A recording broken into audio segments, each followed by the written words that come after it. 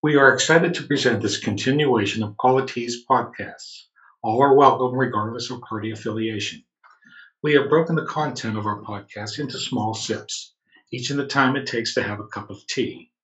Craft and Get Out the Vote through its website, www.celebratethevotepa.com, is providing this nonpartisan podcast series to give voters information on those running for office in the 2021 Crafton primary on May 18th. We do not endorse any candidate. The views expressed by the candidates are their own, and their appearance on the program does not imply endorsement. Every candidate who is on the primary ballot was offered the opportunity to participate. If a candidate is not part of the podcast, it has been that candidate's decision not to participate. The interviews are presented in alphabetical order by last name. AJ Piskorik will conduct each interview. Each candidate is given up to 4 minutes per interview, and each interview will cover the same three questions. Number one, why are you running for office? Number two, what do you think are the most important issues facing our community? For example, what are your priorities if elected? And number three, what skills and what qualifications will you bring to the position?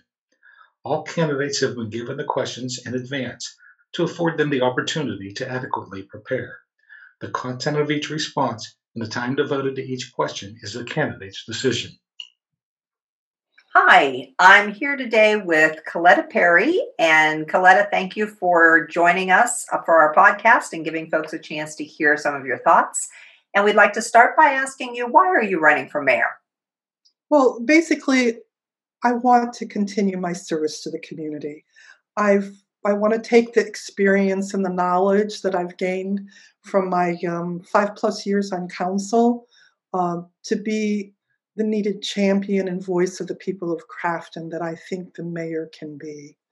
And I also want to make sure that the grants and funds that we've received in the areas of public safety, recreation, business development, and infrastructure are implemented successfully and in a fiscally responsible manner. We've been so lucky to have such record-breaking grants and a great bond issue with phenomenal rates, and so we have a great responsibility to the community and to the grant organizations.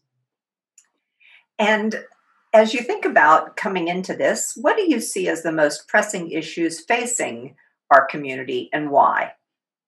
So when it comes to the mayor, unlike in a city, a borough mayor is primarily responsible for the preservation of order in the community and for overseeing the safety forces. So when you think about that, I would really be ignoring the elephant in the room if I didn't acknowledge the issues facing our nation around policing, especially today, the day after the Derek Chauvin verdict. So let me put it this way. For the sake of our community, I believe we need to strike the right balance. We need to support our local community police. They go out there every day intent on doing their level best to do a good job and to keep us safe. At the same time, we need to create a forum for ongoing, open, and honest dialogue for the concerns from all sides of the community and our safety forces to be heard and addressed. And let me be straight, this isn't a one and done sort of thing. I commit to making sure this happens.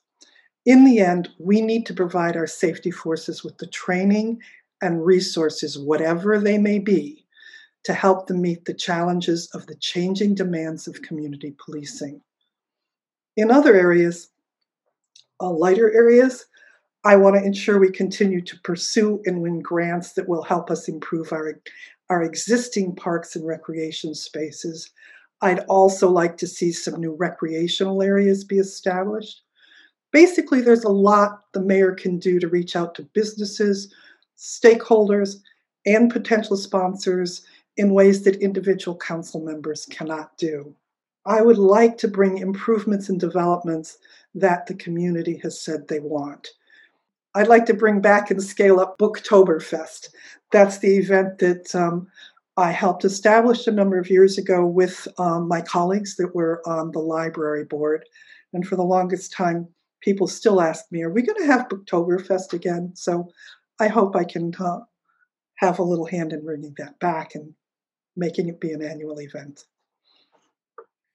And we just have about 5 seconds left. So I'm actually, I think we don't have time to get on to That's question fine. number 3, but thank you very much. Thank you, AJ.